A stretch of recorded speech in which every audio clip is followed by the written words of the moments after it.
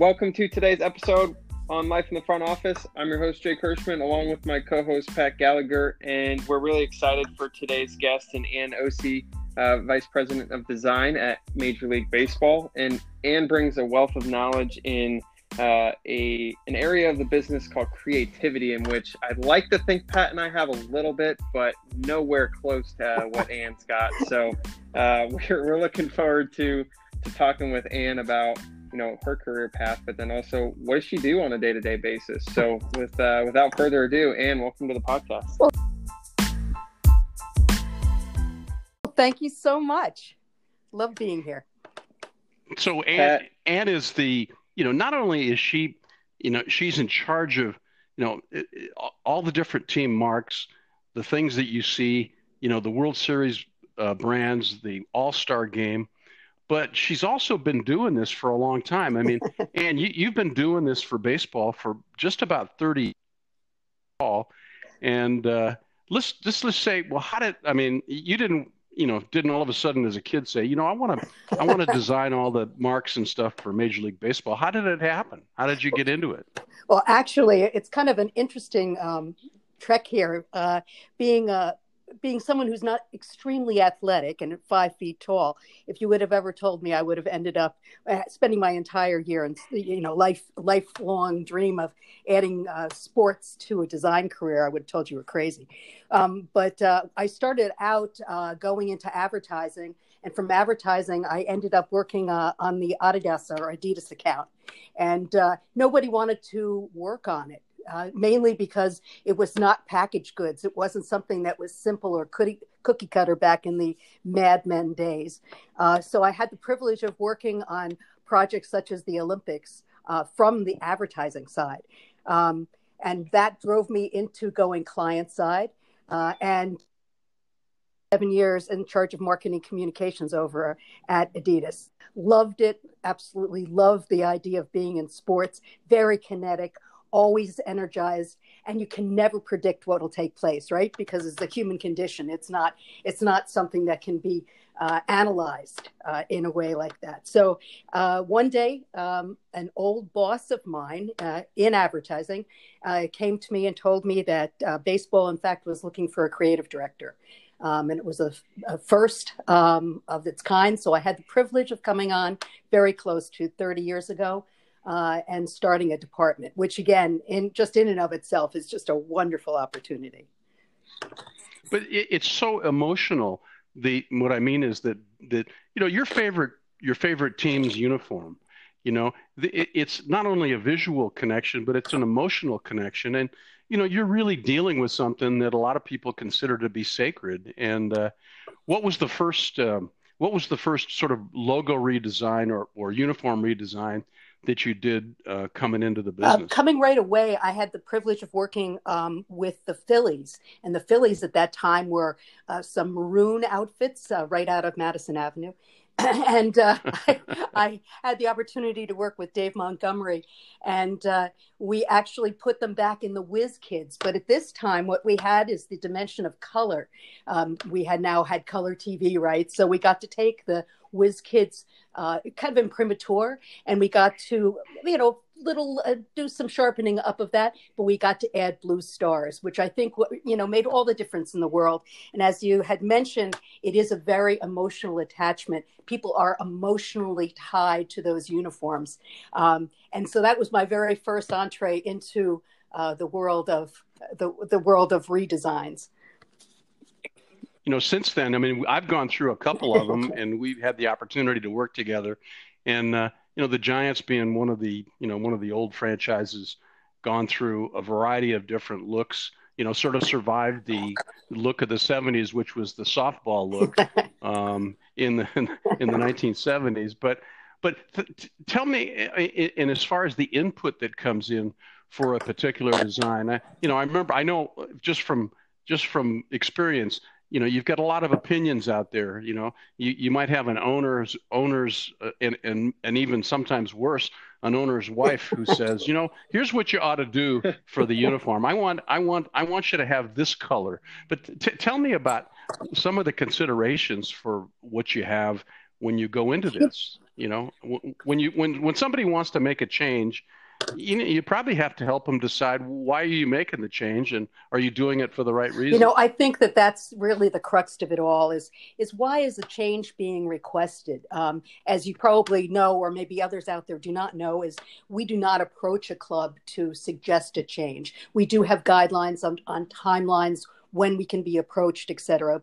But in the end, I have not worked with a club that tried to ring a cash register. That would be the last thing in the world. Either that, even, or to follow a trend of a color and or a typeface, et cetera. These brands in baseball go very deep. And they have the opportunity to, for those who come through our expansion ranks, correct? So what we really need to do is to listen to the people who make the decisions. You can have somebody who's in merchandising who may have their own reason for wanting to change, but it's the owner that really is going to drive the sense of their brand. So I listen very closely to the decision makers and why they are considering an alteration. More than lately, it's been an evolution of a passion of a period of time where their ball club played. Hey, Pat, I have an example, and I know this is a little bit more recent, but the Diamondbacks had gone through the change from purple to we'll call it the desert sand red color, right? For lack of better terms, it's not the Philly maroon, right? It's different. So, in that design, they then use the purple jerseys as a throwback uniform. Mm-hmm. So what goes into that decision making of being able to still use the old uniforms versus the new ones they create and alternates and all the different colors that you might see on a random Father's Day or Mother's Day or 4th of July, all that sort of stuff? Well, it's really nice to have the opportunity to keep a cohesive brand with brand colors that are solid. And then you have the opportunity to, every once in a while, there are several, games during the season where you get to throw out something that probably was near and dear to somebody's heart along the way. And it just spices things up a little without getting serious. We're not talking about a change back. Even when the Phillies, let's say, go back to that maroon uniform every once in a while, it doesn't really harm anything. It just goes out as a special attention, and people can rally for that one day. They rally around a memory that's no longer there on an everyday basis. Well, but the different considerations. I mean, aside from just the uniform that's on the players, take us through all the other considerations. I mean, the licensees who do replica, the way that the mark, whatever the mark is, and the logo, the way it looks on television, the way it looks in print. What are all the things that you would think about that maybe somebody else wouldn't? I think that the consideration of how you manufacture a uniform, everything comes down to the details that you may or may not be able to see. When we come up with a brand, it has to be an extension of that brand to go across everything, right? So now we have hex colors when we come up with the color behind a certain aspect of the uniform, all the way through to the way it fits into Fufu threads. So Fufu happens to be a manufacturer of embroidery threads. So things still have to have the same coloration, be it no matter what platform, as you say, whether it's online, whether it's being seen in a newspaper, whether it's being embroidered on something. They all have to have a lot of continuity. So every time that we work with a color change with a club or a shade change, we have to take into consideration whether or not it does translate to some of these. There are some colors that literally do not translate to other mediums. So we're always very careful about that. We can't take that for granted. I remember one of the considerations we had with one of the Giants redesigns is the name San Francisco, which is kind of a long word. And if you had a player like Willie McCovey or somebody big, you could put it on his chest and it would look great.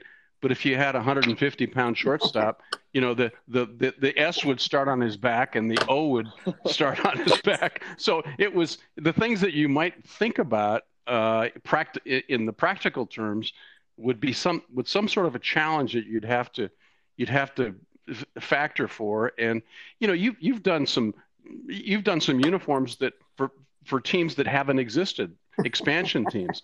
Tell me how you start with that. There's no tradition. How do you start with Well, that? actually, you come down to the essence of the area or the creature that the club really might stand for, and you don't deviate from that.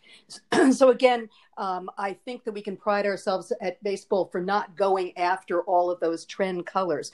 We would actually look into. I'll take the Florida Marlins as the beginning one. So the Florida Marlins actually ended up in a shade of a turquoise. And there were some that believed that back then, if you remember, the San Jose Sharks were in this turquoise as well. But that really wasn't where the essence of that color. If you look in Miami to this day, you will see that in every backyard there's a pool, in every community that there is a fountain. The color is just very prevalent. So no matter what happened, that color wouldn't have necessarily left that brand at any one time. Wow. So let's talk about one of our favorite teams, the Houston Astros.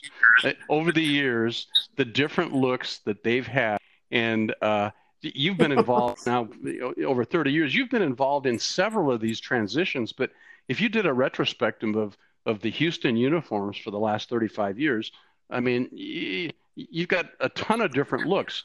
Tell me about some of that. Well, again, following ownership and where ownership likes to be. When they came into this new ballpark, it is it's based on trains, correct? We have a train that runs with the oranges, as it were, on the top. But it was all based on that, and therefore they chose at that time to use a train-driven logo. So it was kind of like a black Victorian scroll. All along, I think the essence of who they were was always where they started out. They started out with a very unique personality. I am thrilled to death that they went back to that personality because I think it's the essence of who they are. The others might have been a little bit more manufactured. And so I'm really thrilled that they went back to their origin and picked up the rainbow stripes. I bet it be on only a few uniforms, only on a stripe that goes down the sides of their uniform. But I think that held a bit of entertainment factor, and it was the warmth of the club that is now reensued. And so as you talked about the location and kind of the origin being a really big part of it, as you look at some of the moves like the Expos to Washington, right?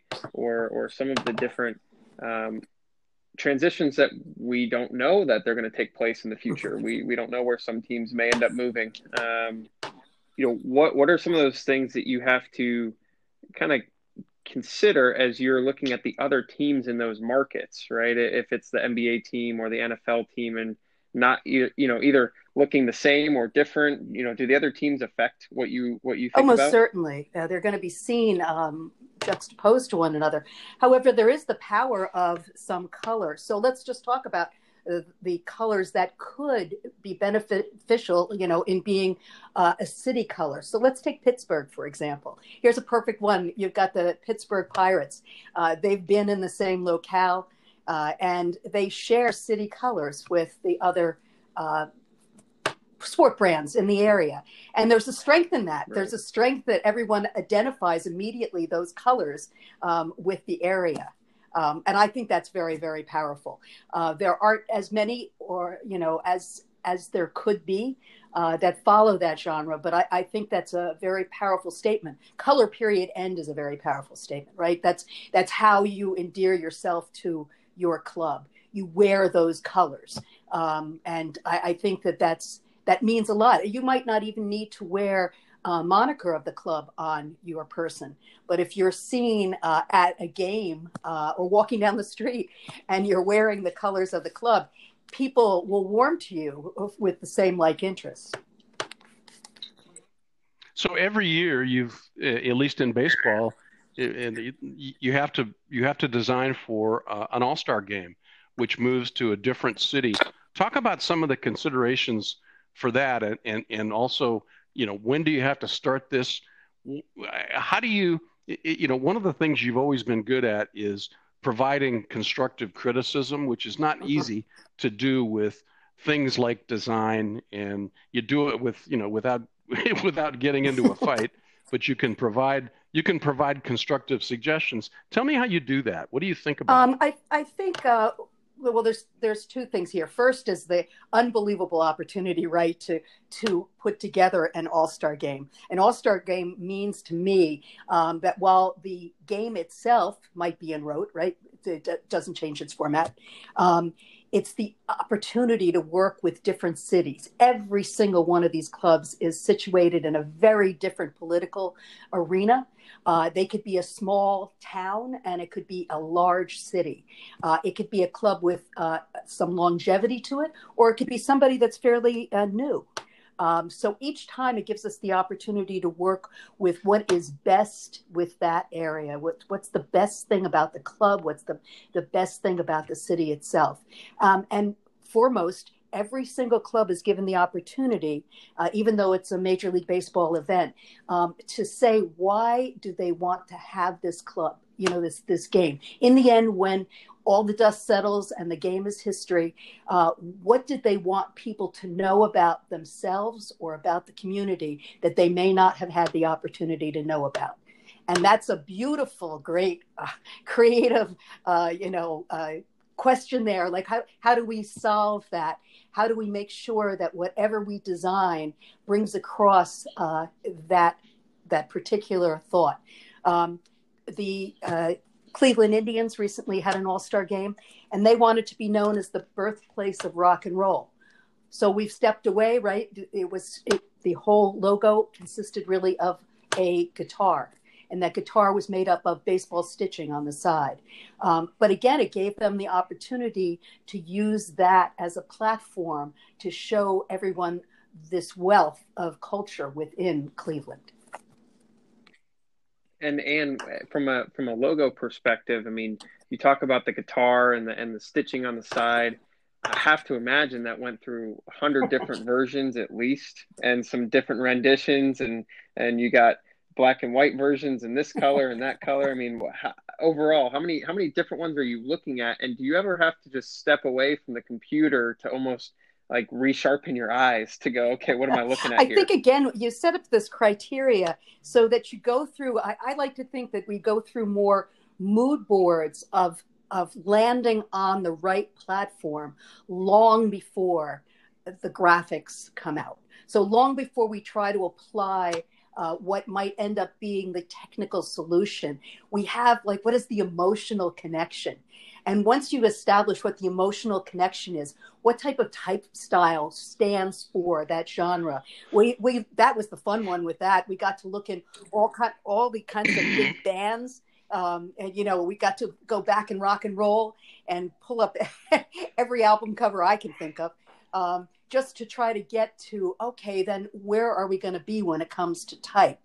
How are we going to look at this? And then from there, you start to build out what actually ends up being a very short set of solutions, not a long set.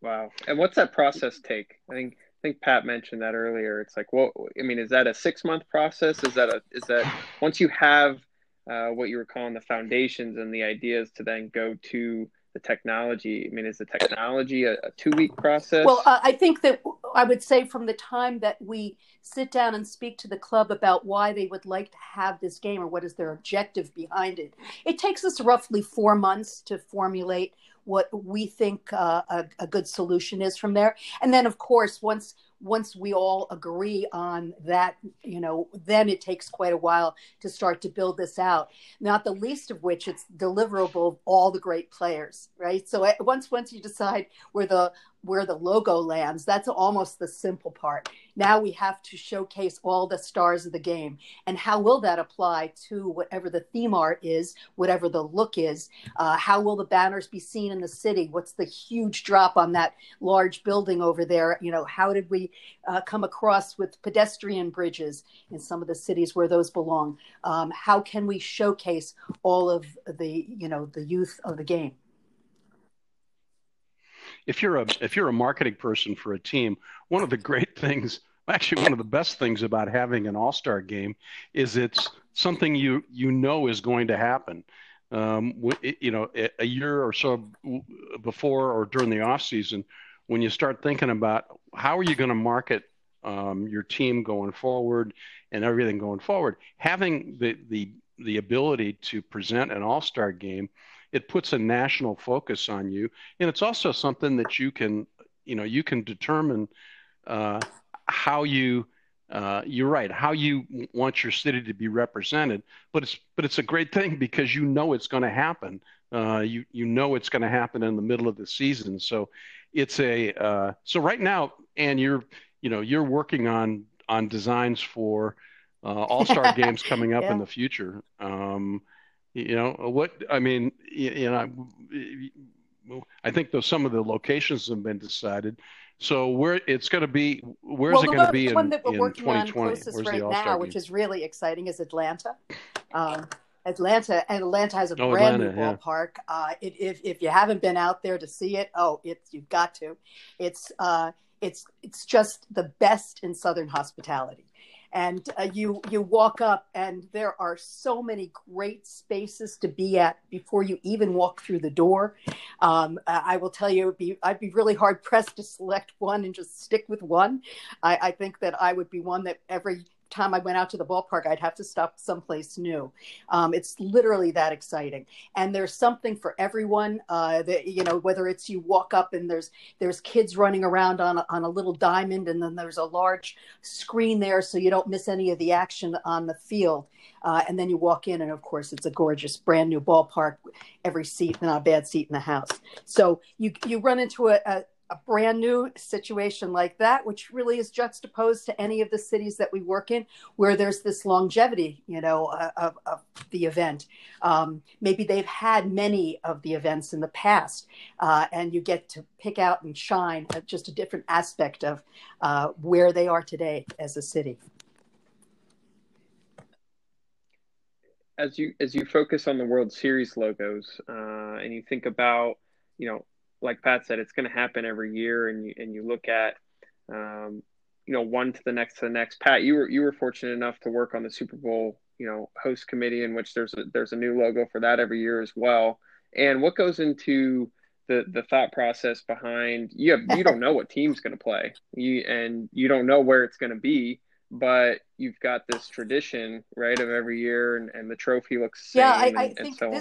this is one where I will say that you need to be very close with the trends of the time, because this is going to mark in time somebody's favorite clubs.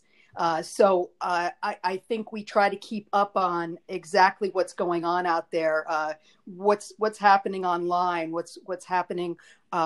It's mainly going to be seen, right? It'll be seen on the TV, online. It's a very visual. That kind of medium is now going to drive this much more so than in years past. This is really something that is mainly for the consumption of the consumer that's watching it. So we take that, and we take the trends of what's going on. What are the typefaces that are popular? Because again, when your team wins and you see that logo, you want that to be representative of the times, not something from a long time ago, and not something from necessarily a future time. It should be representative this time.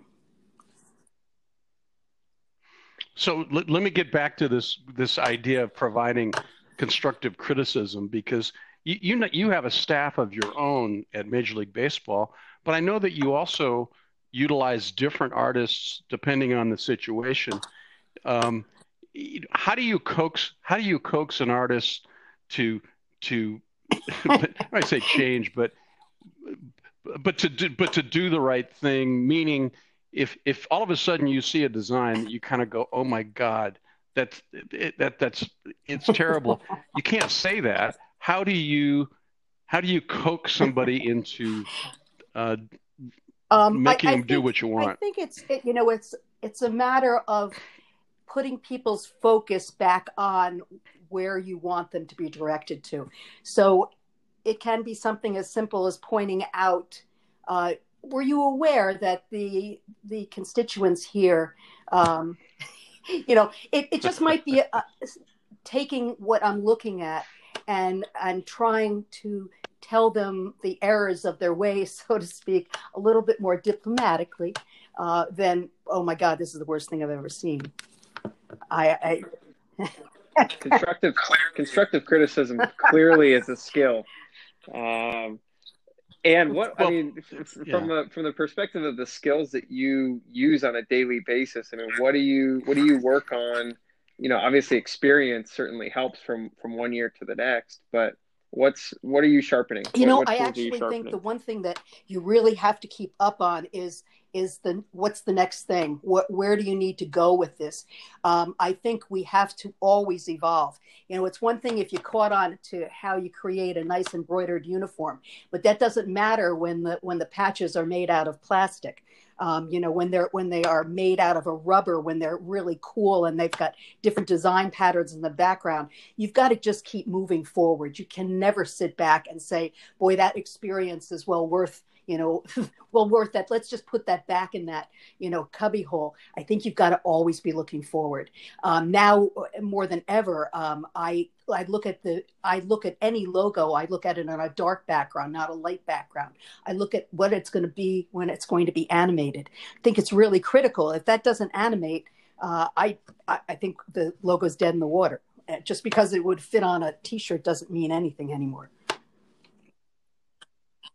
Well, also online too. I mean, you've got, it's a different consideration than it used to be, is that you've got to put something in some cases, it's going to be like a button almost that it has to read also, because, you may see it in a uniform or a big sign, but in a lot of cases you have to have a mark that also will duplicate properly in a small format, and you got to make special certainly. I mean, it's all got to come down to an icon now, and on that icon, I'm very certain that there has to be a family of those icons that would stand for all the deliverables that need to happen to engage a consumer now, because they're going to be on the computer. They're going to be on their phone.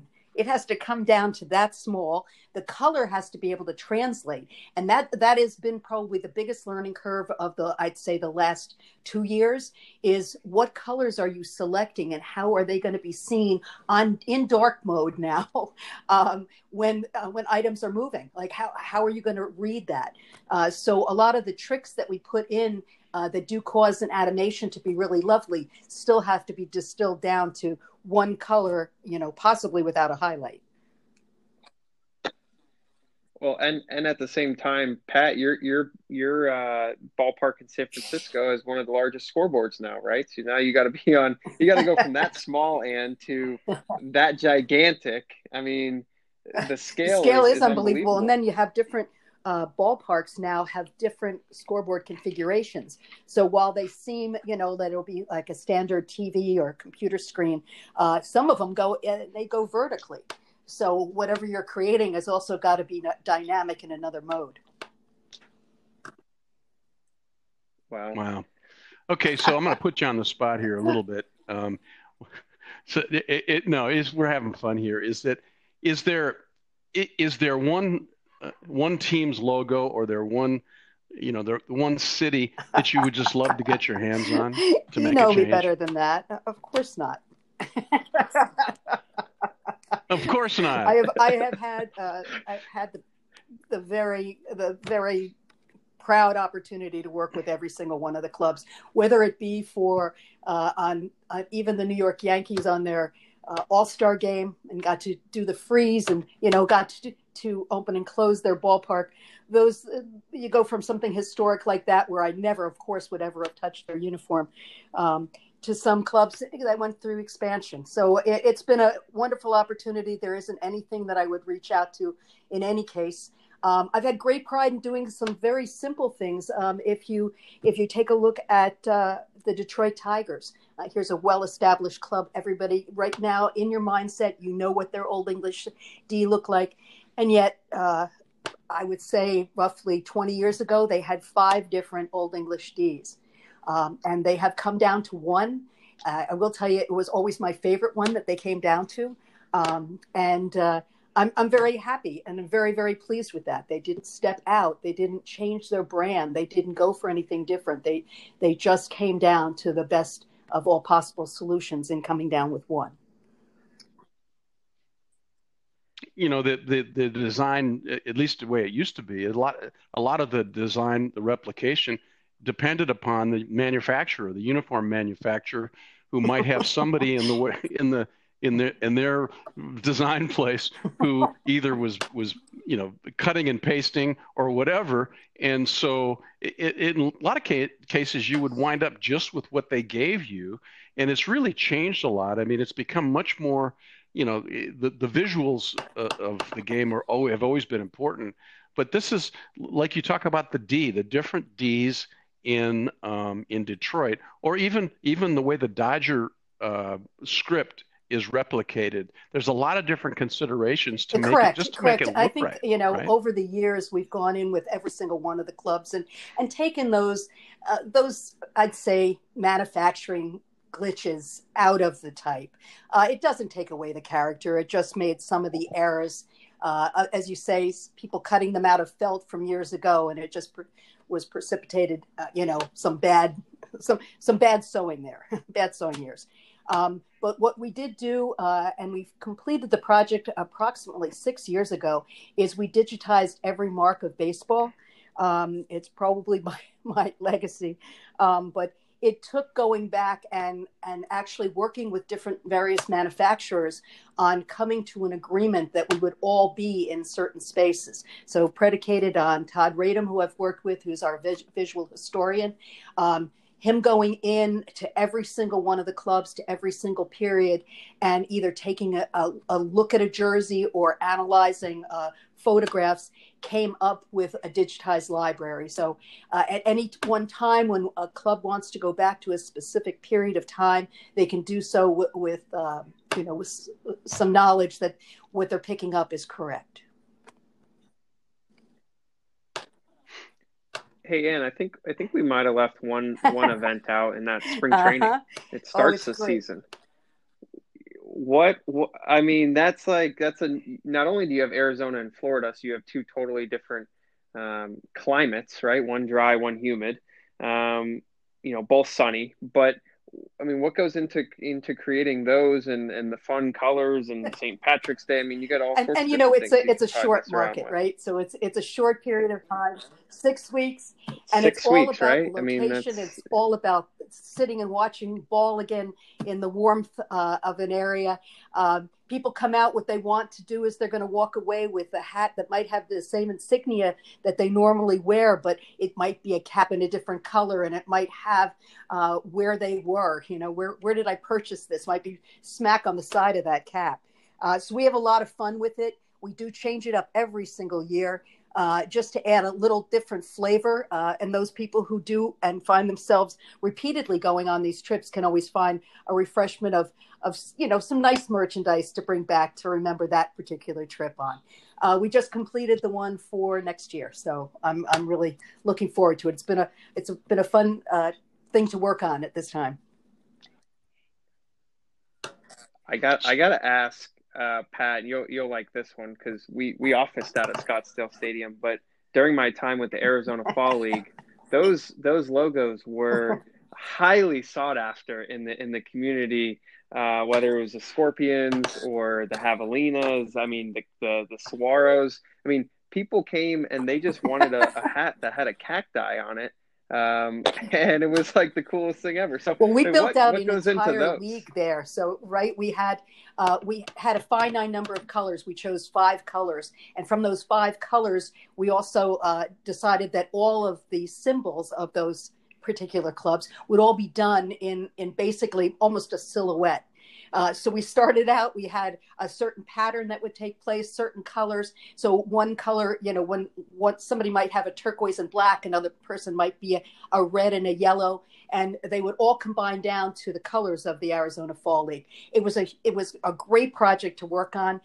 Very, very few times. It was kind of like working on the World Baseball Classic, where you don't too often in life have the opportunity to start on the ground floor of a great event like that.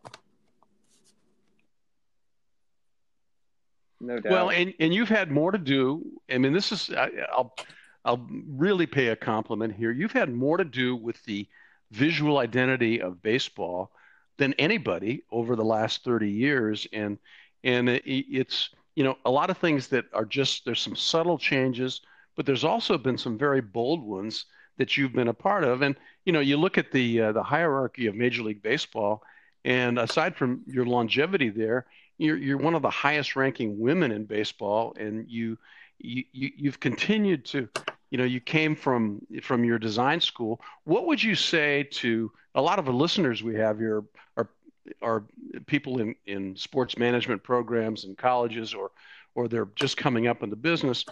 I mean, what advice would you give to anybody who's interested in design but also interested in sports? I would tell them, well, first off, what would you tell them? Turn your back on your passion.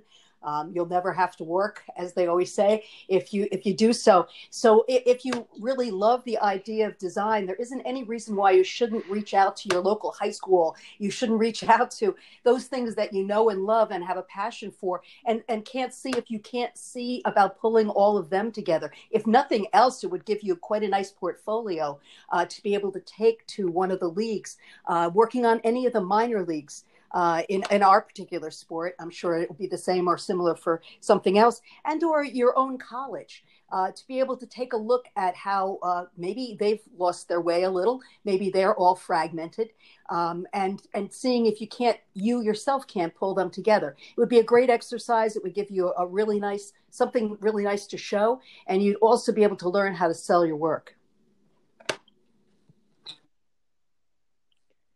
And what does a design resume look like? I mean, for those who are like, all right, I want to be in design, I want to create graphics and content, etc. What does theirs have to look like compared to someone who wants to go into I think you have sales? to have a portfolio. So that's I would say the hands down the largest difference there is you would have to show how you take the project. How you take the solution, the creative solution. You started off this entire podcast by discussing, how you've got a question. There's a creative problem. There is something that can be always solved by the packaging of that event. So I think when you go back to your resume, you're looking at taking a name of something, come up with your own name of a sport team.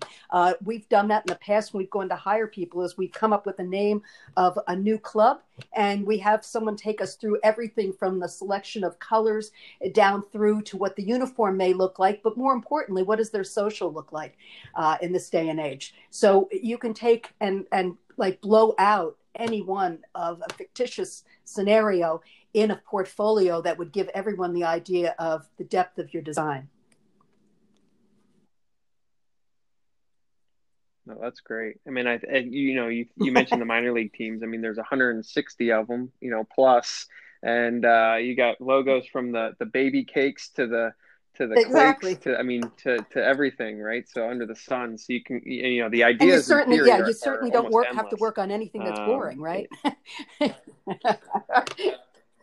Right, exactly, and the colors are right. I mean, you got the whole rainbow to work with. So, Pat, that's endless opportunity, right? It really is. And the other part of this thing that I think is so interesting is that aside from being appealing to fans and to people around the game, the uniform that you wear as a major league player, it means something. It means something to you, and the fact that you're associated with it, and nobody can do this forever. And I think that one of the things you look at the Yankees and the Giants and the Reds and the Dodgers and some of these organizations that have been around for many, many generations, is that when you put on the uniform of the Giants or the Dodgers or the Yankees, you're sort of saying something about yourself, and it means it means as much if you're a player, Without a or doubt, if you're me a to be fan. a seven, generation fan as well. So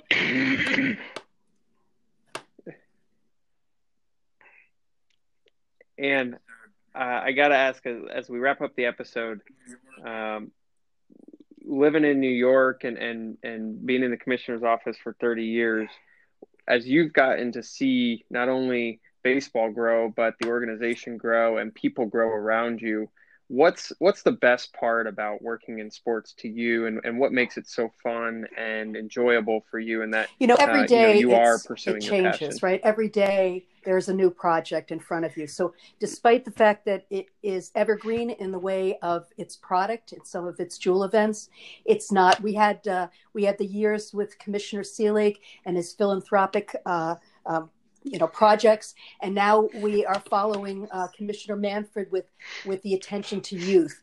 All of that every single day creates new opportunities. How you bring augmented reality and bring some of the stars like Jackie Robinson or Clemente to life for a brand new generation. All of that every day just brings you a different bit of excitement. No, that's amazing. Well, we thank you for your time, and really enjoyed hearing about the different aspects of the design world and creativity. I know I'm a little bit more creative after listening to you, so I'll take that. I'll take that away. Pat, Well, I don't know about you. we all think we are, but think about this, Jake, is that Anne can actually sit there when she can look at somebody walking down the street wearing a cap, and she can sort of say, you know what, I had something to do with that, which is a pretty cool legacy to have. And thank you so much for coming on the podcast and sharing it with us. You've done more emotionally for baseball than I think a lot of people know, and it's an incredible legacy, and you're I going to hope keep so. doing it for a long time, I guess.